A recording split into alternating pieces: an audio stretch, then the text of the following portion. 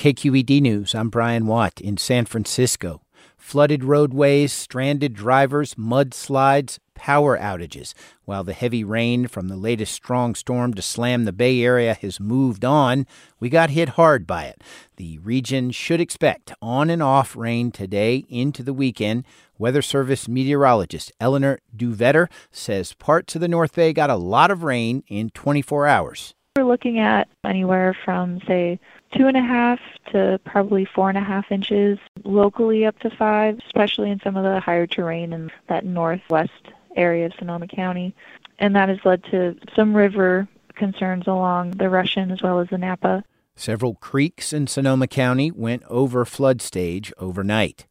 San Francisco's Teachers Union is asking the school district to provide personal tax consultations for all its members. That's after an error by the district that could delay tax returns and refunds to teachers and staff. SFUSD told staff this week that it failed to file 3 quarterly wage reports to the state in 2022. This comes after major problems with the district's payroll system over the last year. Frank Lara is with the United Educators of San Francisco.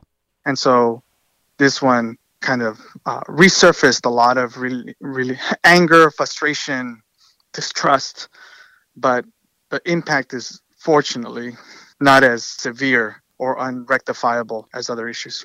No word from the district on whether it will provide staff with the requested tax help. I'm Brian Watt. Thanks for listening to KQED News.